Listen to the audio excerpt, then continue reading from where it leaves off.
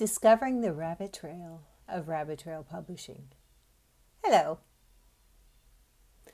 I was rounding the exhausting bend of editing with many questions about publishing, self-publish. I talked with the publisher and totally overwhelmed with the magnitude of media. Yes, Jesus had made a few suggestions. I started to journal and draw, listen and hear the voice of God. Then the day came where I needed his yes, yes, and amen. I had made this cute little graphic of a rabbit because, as you well know, I tend to go deep into his trail when telling a kingdom story. I'm his biggest, make it real fan.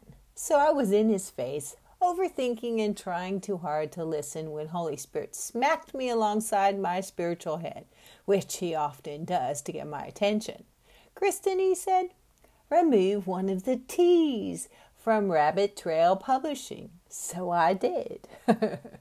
That's all it took to know the name of his hand upon the written works. He appropriated them for me before the foundations of the world. And I have been following the rabbi trail in the kingdom so close the dust of the hem of his garment covers me. Just isn't that a hoot?